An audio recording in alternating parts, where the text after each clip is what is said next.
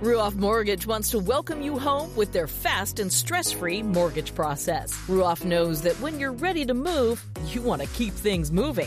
From the moment you start, Ruoff makes sure the process moves quickly, often twice as fast as other lenders, so you can close quickly and settle in sooner. Visit Ruoff.com to learn how you can qualify for the fastest loan of your life. That's Ruoff, RUOFF.com. This NASCAR season, every member of the Toyota racing team is doing their part to take the trophy home. Like sixth grader Melissa Kowalski, who changes true to True X on every true-false quiz she takes. All my teachers are Martin Truex Jr. fans now. Keep up the great work, Melissa. To accomplish greater things this year, everyone plays a part. Be part of the action at toyota.com/racing. Toyota, let's go places. NASCAR is a registered trademark of National Association for Stock Car Auto Racing, Inc. Winged Nation presents, presented by Dryden DRF Racing Oils.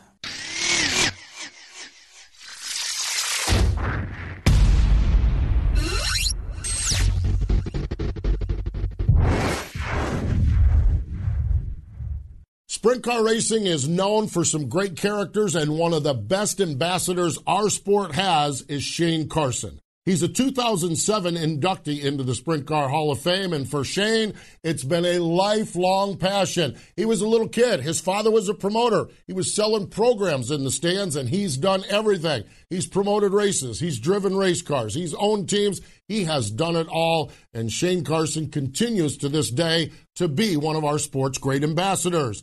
At the Knoxville Nationals, had a chance to catch up and sit down with the Hall of Famer. With thousands of laps logged, Dryden's DRF racing oils were built and proven on the track. And now they're ready for your race engine.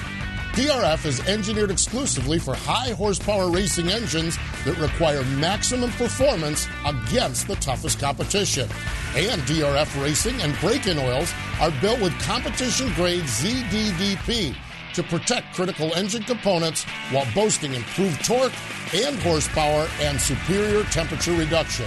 To get DRF in your engine, go to drfracing.com or call 1-877-DRY-D.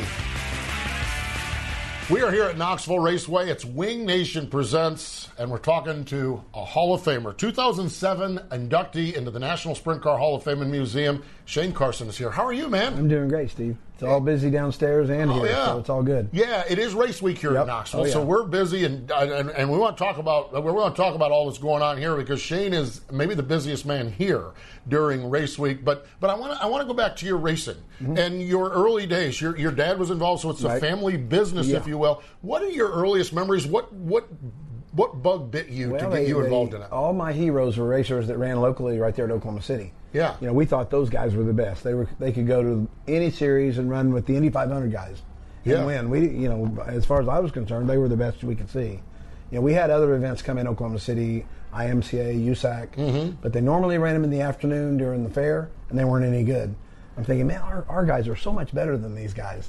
Yeah. But now I learned more about that later. Yeah, sure. But, you know, I started when I was 8. I finally got to go to sell programs at the track because I had that was a rule. You couldn't go till you were 8. And then as soon as I was 8, I could sell programs. So that's what I started doing it. So your family is running the business. You're selling programs. But in 1973, you decided that you want to get to the other side of the fence behind the wheel of a race car. Talk about getting to that point and what your passion was for driving. Well, my passion was to be like those guys I watched all my life. But prior to that, for a couple of years before that, I got into motorcycle racing. I was racing motocross stuff. And my mom and dad didn't know about it. I had a panel truck, and I kept my bike in the panel truck. And somebody ratted on me and told my dad that I was racing, and I won. And that was a bad thing, because he said, if you're going to race, you're going to race cars. So that was 73. Well, that kind of worked out all right. I still kept the bike. Yeah, you still kept the bike, though, yeah. Because, you know, motocross is a great tool for learning how to ride, actually how to race without wrecking and getting hurt. Yeah. Because you can fall off a bike and get hurt. You spin out in the car, you just straighten out and go. Yeah. So, you know, you learned a lot about finishing the race and passing bikes and moving through the field without crashing. So. Yeah.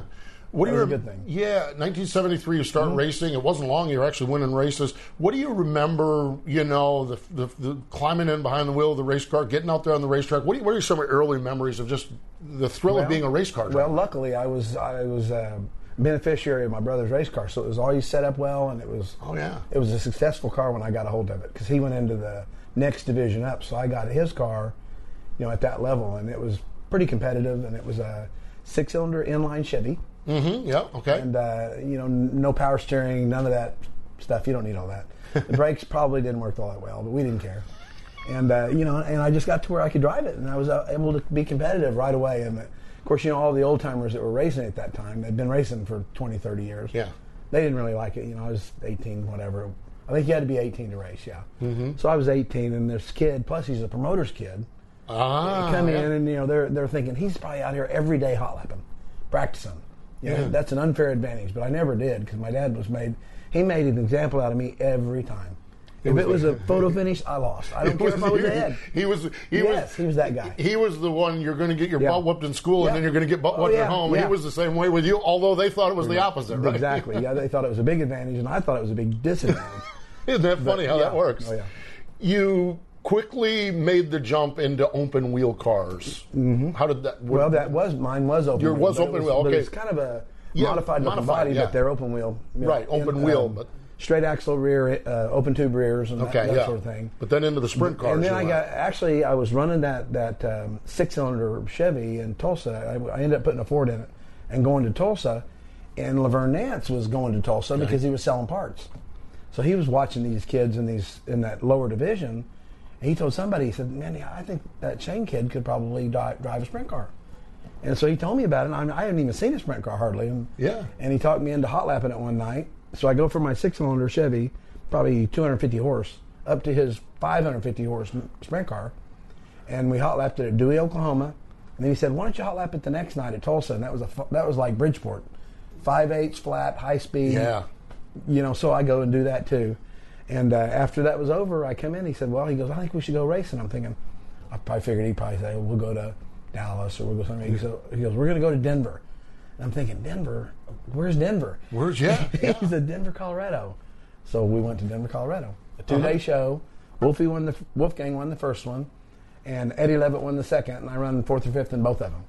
So that's how I got started. Wow. That was 1976. 1976. Yep. Okay.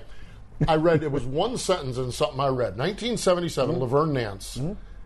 An all aluminum sprint car? What was right that? Here. Really? Here. What was Well, the car was built by George Gillespie and Fred Linder. They designed it, and Nance built it. It was an aluminum chassis car. I still have it. It's at my house. Okay. But anyway, they built the car, and that was the first of the new design, not a bolt-on roll cage. It was a new design Nance. And Fred and George talked him into building it. And Lance said, "Well, Nance had all these hookups around Wichita that built aircraft that were aluminum." And so he had all that. Okay. So he just, behind the scenes, he built this aluminum car. And when Fred and George came to pick up their car, it was aluminum. And they said, I'm not sure about that. But he talked them into taking it, and they went and raced it. And I mean, the first few races, they went in like the wing flew off, broke the studs off. That didn't work. So then the shock towers, they're welded on and had the bolts for the shocks, and it broke them off. Yeah. So they had to build some with sliders on them so it would hold the shocks. Found all the weak spots, didn't you? Yeah. So anyway, they raced that thing, and the rear torsion tubes twisted out of the rear because they were not secured enough. So when you was racing it, I remember watching it at Manzanita or somewhere, and Fred was driving it, and I was just watching from the infield, and that car was getting lower every lap. Well, the tubes were twisting out of the rear. Oh, yeah. So when it came across at the end, it was like dragging the ground. So they went and fixed the rear tubes by putting steel tubes on it. And then they ran a race somewhere out west, maybe Ascot, and they brought it back to Nance's shop and said, "We're done with this car. We want to steal one." So Laverne, he was really an innovator. Right, yeah. A really smart guy, self-taught. Mm-hmm. And he said, okay, so he gives him a steel frame, but he never forgot about that aluminum car. Yeah. He always thought, one day. And I'd been driving that spring front with the bolt-on cage, the Nance car. Right. And he said, well, Shane will drive it. He don't care. So, so he put it back together. And we bring it to Knoxville. Uh-huh. Yes. This is No Wing, Knoxville, Iowa, Saturday night show. And we're really fast. I think we were either fast time or second. on a weekly show, and Earl Wagner, who was he was the competition director. So Earl comes over. He's got a wrench in his pocket. He pulls a wrench out, and he's dinging on the cage. Donk, donk, donk, doesn't sound like steel. No. And we didn't paint it. It was aluminum. And he's like, bonk, bonk. He goes, had a cigarette, and he goes, boys, you need to take this car home. It's illegal. And Laverne's sitting right there. And he's looking at me. He goes, what'd he say? I said, he said it was illegal. We got to take it home. He goes, well, we're not done racing. He said, well, he just changed the rule, and we had to take it home. So we didn't run it. That's it, yeah. That night. We'd already run it a time or two. But anyway, we take it back to Wichita, put a steel frame together, come back for the Nationals that year in 77, and ran. And I was actually leading the feature on Friday night and blew the motor. so I roll into the pits, and there's a bunch of guys standing around it from Washington State that I knew who they were. And Laverne said, well, we just sold that car. So he sold the car out from under me. Right out from under you. So, I was done again, back to my 6-cylinder. Yeah, I was back at Tulsa. That's 77, okay? True story, yeah. So 77, but you're back. Mm-hmm. But in 78, you started what would be not only an owner-driver relationship, but a lifelong friendship with Bob Trossel. Yeah. Well, when he called me, he goes, Wolfie quit. Wolfie went to Speedway Motors. He was going to drive for Speedy Bill. And, I was just learning who the players were. Right. I didn't really know. I knew Nance. And we actually, when I was with Nance in the spring of 77, we won a race, and my very first feature win ever was in a sprint car at Phoenix City, Alabama. It was a double feature night. I won one, Wolfie won the other. Well, when I beat Wolfie that night, or that day, apparently Bob Trossel never forgot that. So when Wolfie quit, he called me. Oh, wow. In the winter of 77, and he goes, I'd like for you to drive my car. We're going to go to Florida, and we're going to run this whole series. And if if you pass the test, you'll be the driver for the year. Yeah. So, I go down there with, I was like a apprenticeship of some sort. Right, yeah. So I go down there, and we run all those races. I didn't, with Bob Trossel in the 20 car, the one that's downstairs. Yeah, in the museum, yeah. So I run all those races. I didn't win any, but I didn't crash, and I looked fast enough he told me to move up there. Nice. So that's how it happened. I moved out to Des Moines and started racing with Bob. I won my first feature at Lakeside in April that year, and then we won 25 features throughout the year and won the title here. Yes, exactly. So that was big for me. The era and reading like Wolfgang's book and everything, those relationships, while the friendships go on and ever, sometimes the business. So you did bounce around a little bit. You seem to come back to Trossel a couple times also. In 79, at the end of 78, when I won all those races and I won a couple of titles, and Bob said, he called me and said, well, we're not going to go to Eldora. I've been waiting to go to Eldora all year, and there was a 10,000 to win race at Eldora. Yeah. I'm thinking, wow, can they really pay that? But we did it. We went up where we were going. Yeah. We get back from Chula Vista, California, in probably early October, and I'm at my house in Oklahoma City getting all my stuff ready, checking out my tear-offs, making sure I got gloves, and I'm all good to go. I'm headed to Ohio, and Bob calls me and he said, well, he goes, we're not going to Eldora. He goes, I don't think you can do any good there anyway. And I'm still trying to process that. Yeah. And then he follows that up with, and by the way, Wolfie's in, you're out. That was at the end of 78. So that's how it first started. Right. So then I'm sitting there kind of numb with wondering what's going on, and I get a call from the Nichols brothers out of Ohio. Right. And I knew who they were, but I'd never been around them. And they called and they said, hey, we heard you're looking for a ride. And I'm thinking, I just got off the phone with Bob Trossel. How do you hear that? Yeah. Because that's not like the day of internet it's not and our phones. Yeah. We can do that today. Yeah. But back then, it usually took Speed Sport coming out like in a month or a week. Find out the news, yeah. Anyway, he says, I just talked to Bob, and he said you're out, and I should get you to come and race. So I called Danny Smith and a couple of guys and asked them about the car, and they weren't painting a very pretty picture. Okay, yeah. But I thought, I've been planning on this all year, so I'm going to go ahead and go. Go to Eldora. So I flew to Toledo. They picked me up. We come down to the shop in Lima, and it's like midnight or something. And the race is the next day. You had to be in the pits at 9 o'clock in the morning. So we pull in there so I can fit the car at midnight. And I walk in the shop, and you couldn't even see in there, and the motor was laying on the ground. Oh, my God. And the car was all taken apart. And I said, was that the car? And I said, yeah. And I said, where's the motor? Oh, we're just checking the bearings. I got the tan off. It's got Florida, I swept up around it. I'm thinking, oh no, this is not good. So we go to their house, and when I got up the next morning, that thing was all together, and they hauled me down there, and I won that race. Yeah, at Eldora. Yes. Oh my and gosh. that was a big story. Yeah, I guess that was a big story. I guess so. It was one that nobody believed, including me. Yeah. And we called Bob Jostle on the way home. Did you really? Oh, yeah. We go, let's go to the payphone. So we find a payphone on the highway somewhere, and we all pile in this payphone. There's like 5 of us. The Nichols brothers are in there with me. They're like, and I'm saying, well, Bob, this Shane, we're just headed from Eldora, and we want to let you know how it went. He goes, well, who won? I said, well, who do you think won? He goes, well, Wolfie? I said, no, it wasn't Wolfie. I said, had to have been Steve. No, it wasn't Steve either. He goes, well, who won? I said, we did. And I'm like, hello? Yeah. he wasn't saying a word. But, really? Yeah. But he finally come around and he says, well, congratulations. Charlie Schwartz ran second. Yeah. In the other Trossel car. Okay, yeah. So yeah, he had 2 Trossel cars up front. So, yeah. So he kind of put it aside for a minute and promoted the fact that his cars ran 1 too. Well, there we go. That's what happened. So that's anyway. my story. I'm sticking with it, right? Yeah. You know, Oklahoma City's been your home base. 82 and 83, you did run the full World of Outlaw tour, 3rd in points, 5th in points. What? The grind, the gruel of it. We hear drivers talk about it today. How difficult was it? How challenging was that at that point? Because I was kind of the crew chief and the driver. I wasn't the owner because the owner was Tom Garrett Farms. Right. And that was our financer. And he didn't go. He just kind of let me take off with the stuff. And we went out on the road. We learned those relationships, how important they were. Yeah. I stayed at Bobby Allen's, or I stayed at Leland's, or I stayed at Oski's, or wherever.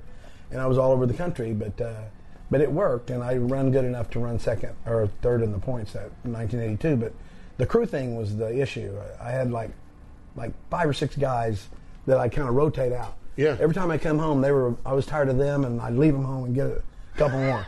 So I'd trade in my crew guys and take off the other direction. Yeah. So that was the biggest challenge. It had to be though, because you roomed together, you lived together, you did everything. We pretty much did. We even slept in the truck a lot. We had I'm sure. We had Camper Shell, which was really state of the art. Camper Shell. Absolutely. And it was like kind of like a Newell or a Prevost, but it's not quite. But it was just a Camper Shell. And we were living in that truck. Oh God! And we went everywhere. Yeah, I'd get sick of people that I love in a situation like that. Let alone people that you think that happened a lot. Yeah. You go a couple years. You run the World of Outlaw tour, and then you end up running. You kind of move into champ carts. What happened? What happened from the World of Outlaw to the champ carts there? Champ cars? How did that go? Well, in '83, when the season was over, my owner Tom Garrett, he was done. Okay, he was done with the racing. We kind of liquidated the team, and I wasn't sure what I was going to do. And about that time, C.K. Spurlock called me from Gambler. Okay. He said, we want to build some 100-inch cars like you guys run there. And what they look like a Champ Dirt car, like a USAC car. Yeah. And he said, we can run with those guys if you take this car and go run with them. So he supplied the rolling car and all the stuff I needed. We come up with the tires and wheels and a motor, and we went racing. And that was towards the end of '84, and then all of '85, '86, '87. Yeah. And we won a lot of races. We won the USAC competition. They had a big USAC challenge with NCRA at Oklahoma City. That was a good one. That race was a good one because you became really popular. What transpired in that race that made you really popular at the end of that one? Yeah. Well, we were good anyway. But, yes, no doubt. But we were running with a couple of guys that were pretty tough to race with, and that's Rich Vogler and a lot of the USAC guys. Those guys were good, but they were also pretty rough on people. Were they? Okay, yes.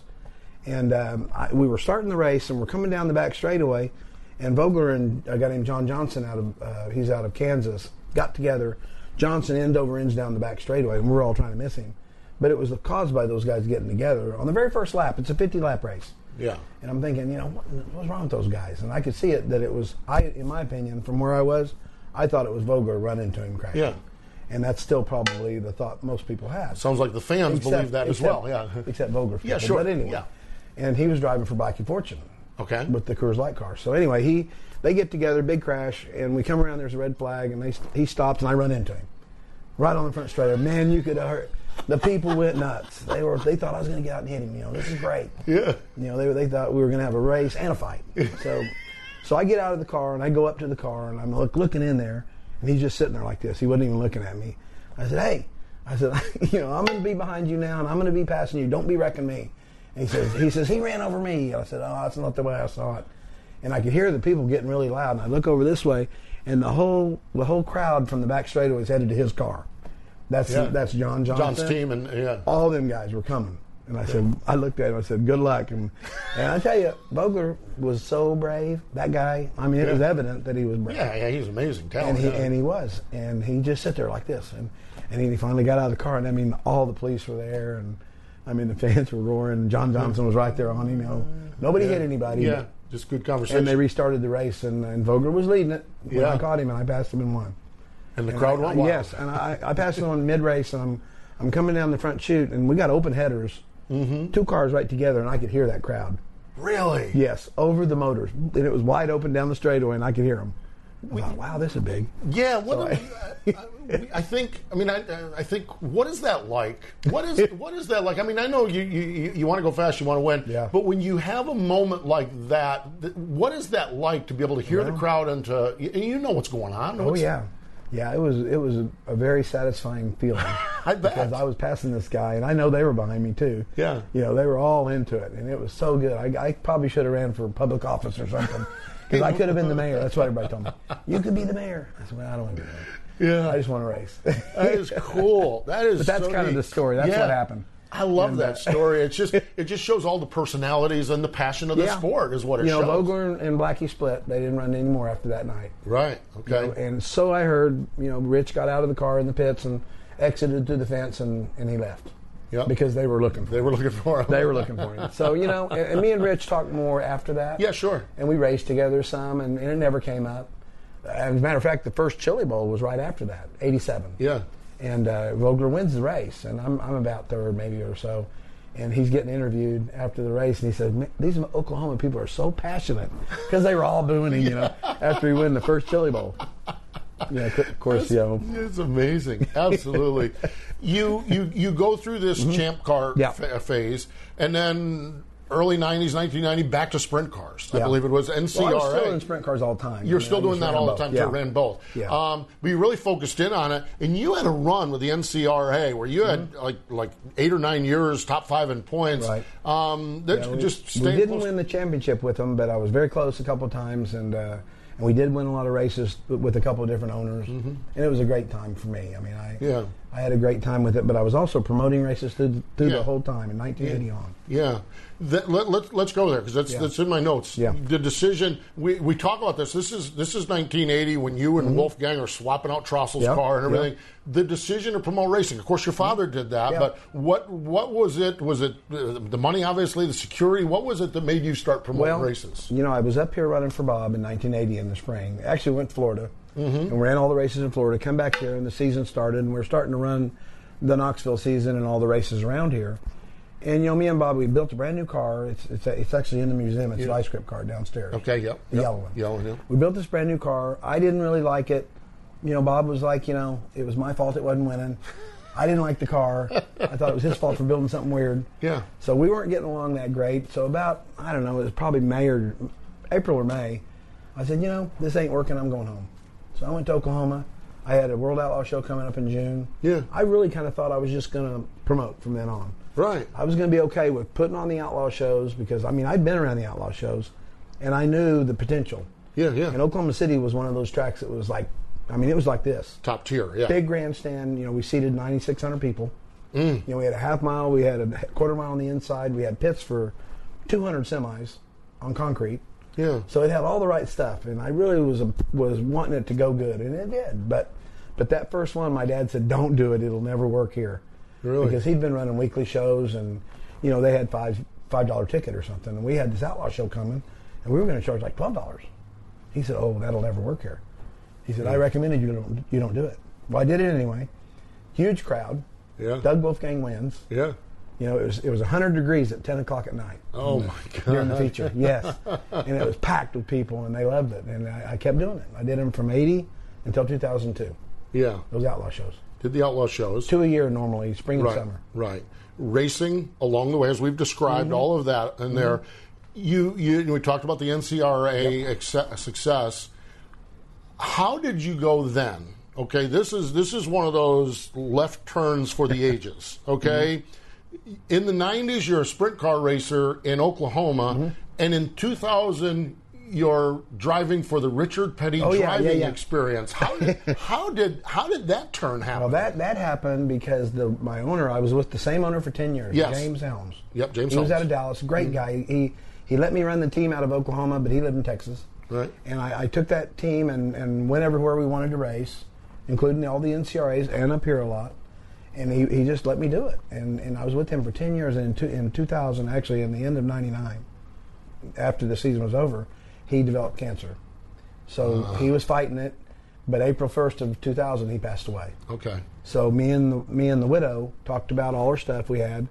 She said, well, I don't need it. I don't want to keep it, obviously. And she goes, we can't race because he was the money. Yeah, right. And I said, well, let me help you liquidate, which I did. And it took me probably 6 months to liquidate the team. Trucks, trailers, motors, all the stuff we had. And right after that, it was early April of 2000, Brad Knopfsinger calls me. Now, Brad Knopfsinger, sprint car buddy from California. Okay. I see the connection Me and Brad have been buddies since the 80s, early 80s. So he calls me, he said, he goes, I got a deal for you. I know your owner passed away. He said, I want you to try this. And I said, what is it? He said, well, it's the stock car driving school called Richard Petty Driving Experience. I'm thinking, you mean like stock cars? He goes, yeah. NASCAR cars? He goes, yeah. And I said, oh, those wouldn't be any fun. But he talked me into it. He said, I want you to go to Milwaukee, and I want you to give it a shot, and then we'll talk about it. Okay. So he puts it together. They fly me to Milwaukee, and we got a 3 or 4 day running in Milwaukee. Yeah. 1 mile flat track. Right. And we're running these ride-along cars, which is what I was driving. 2-seater NASCAR. You put a guy in there, and we go. 3 laps, bring him in, get another one. So we just that's what we did. And Milwaukee at that time was really, really hot. Yeah. And there was tons of people in line. And we ran through that whole deal that whole weekend. And I got back to Oklahoma, and he calls me. He said, well, what do you think? I said, you know what?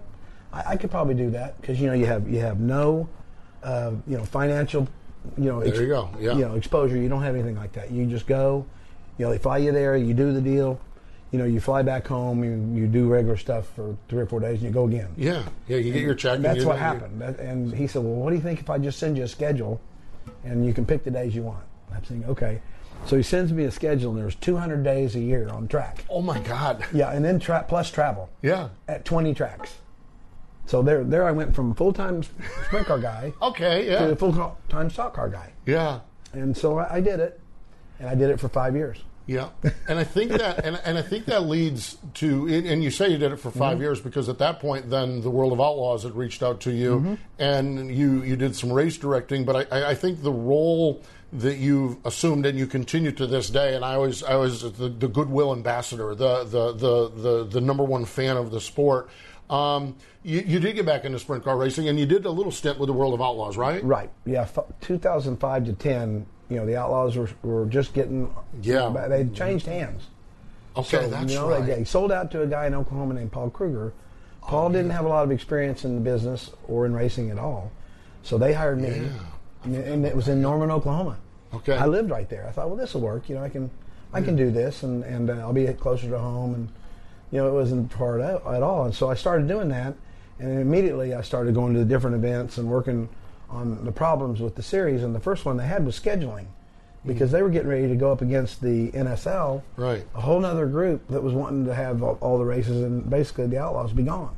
Yeah. So I was trying to keep that from happening by securing the tracks that we needed for a good schedule. That was Knoxville. That was Eldora. Keep those big ones. Yes. Yeah. And so we did that. That was the Gold Cup. And those big events, we went and we secured those before they did.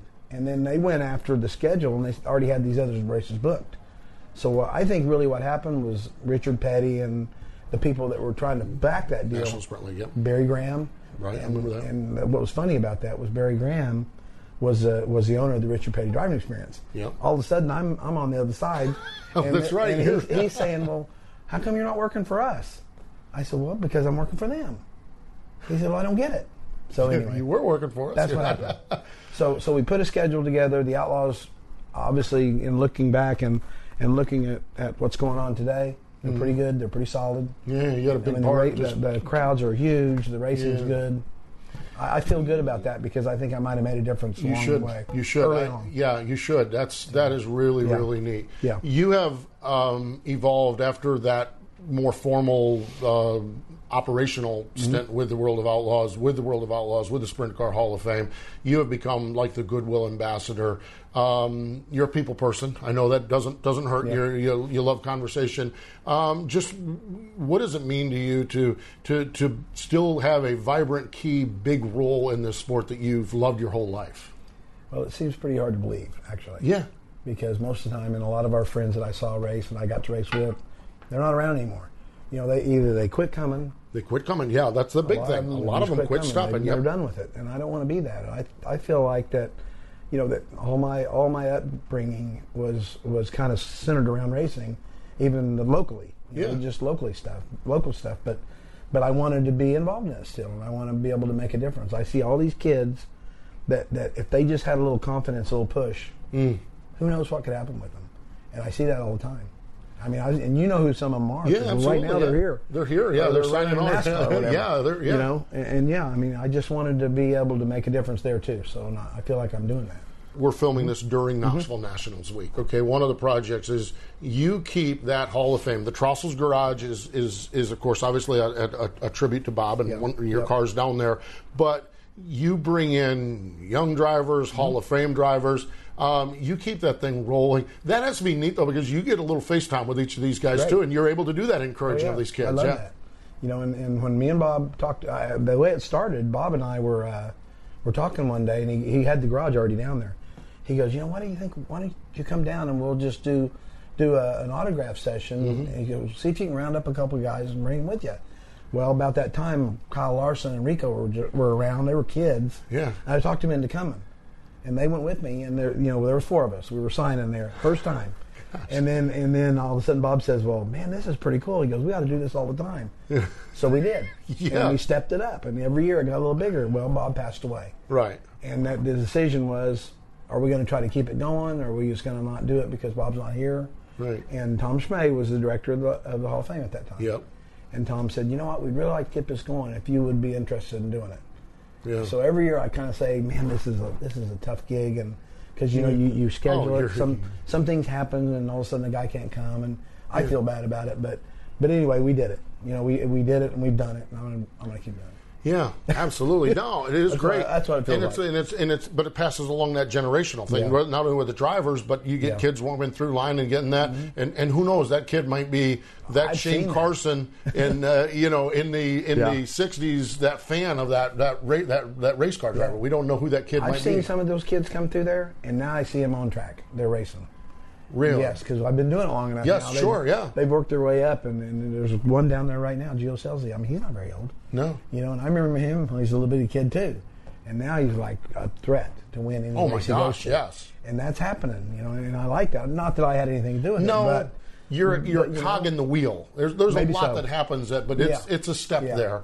I mean, and gosh, that is really, really neat. Yeah. So, and then as we look at the Hall of Fame, the growth of the Hall of Fame, the suites here, we're in the. I know. That's what I mean, we're in Richard Marshall's suite. He allows us to come in and do this, and this place is. But really, the Brian Clausen Tower, it's got to be very rewarding for you to see the Sprint Car Hall of Fame. You're a member, 2007 inductee, but this place flourishing and vibrant. Hall of Fames are going out of business every time you turn around from not just sports. And big tracks are. Yeah, and big tracks are. Yeah. It's got to be rewarding for you to see this place just continue to flourish. It is that, and I feel like that if you can, when I steal this term, promote the future by preserving the past, which is what I do all the time. Yeah.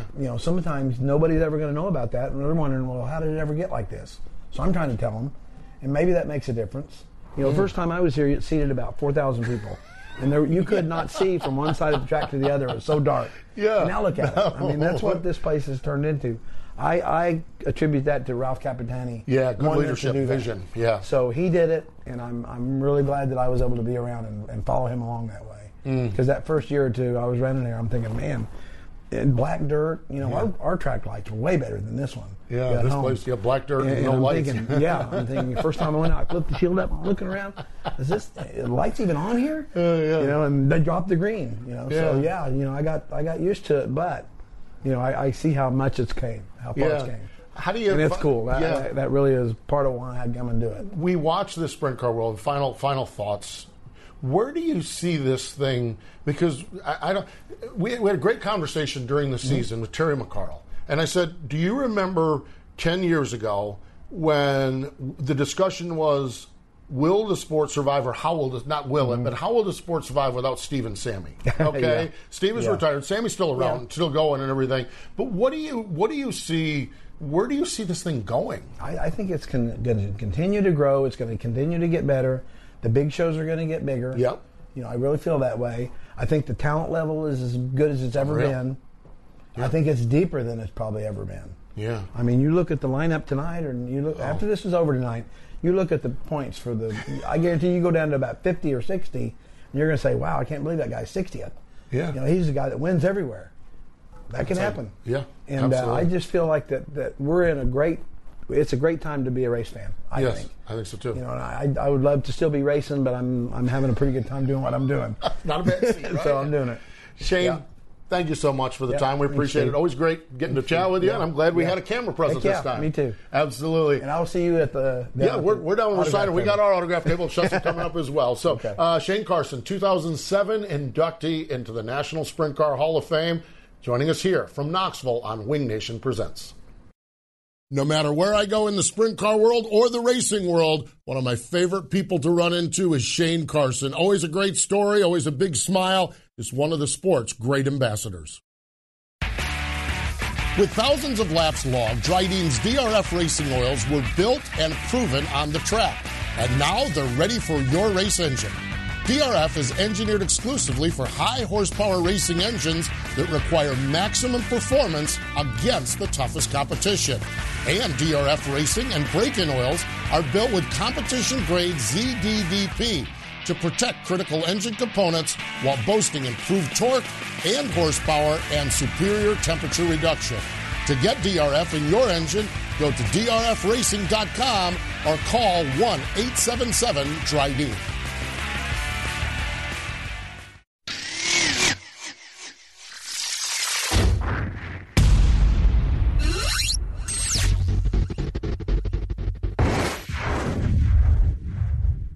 Winged Nation presents, presented by Dryden DRF Racing Oils. Buying a house can feel like you're going 200 miles per hour in bumper-to-bumper traffic with a dirty windshield and the sun in your eyes. Ruoff Mortgage has the technology, expert staff, and resources to simplify the process while speeding up the time it takes to get clear to close. So while getting a loan can seem intimidating, Ruoff Mortgage will have you opening the door to your new home fast and stress-free. Visit Ruoff.com to learn more. That's Ruoff.com.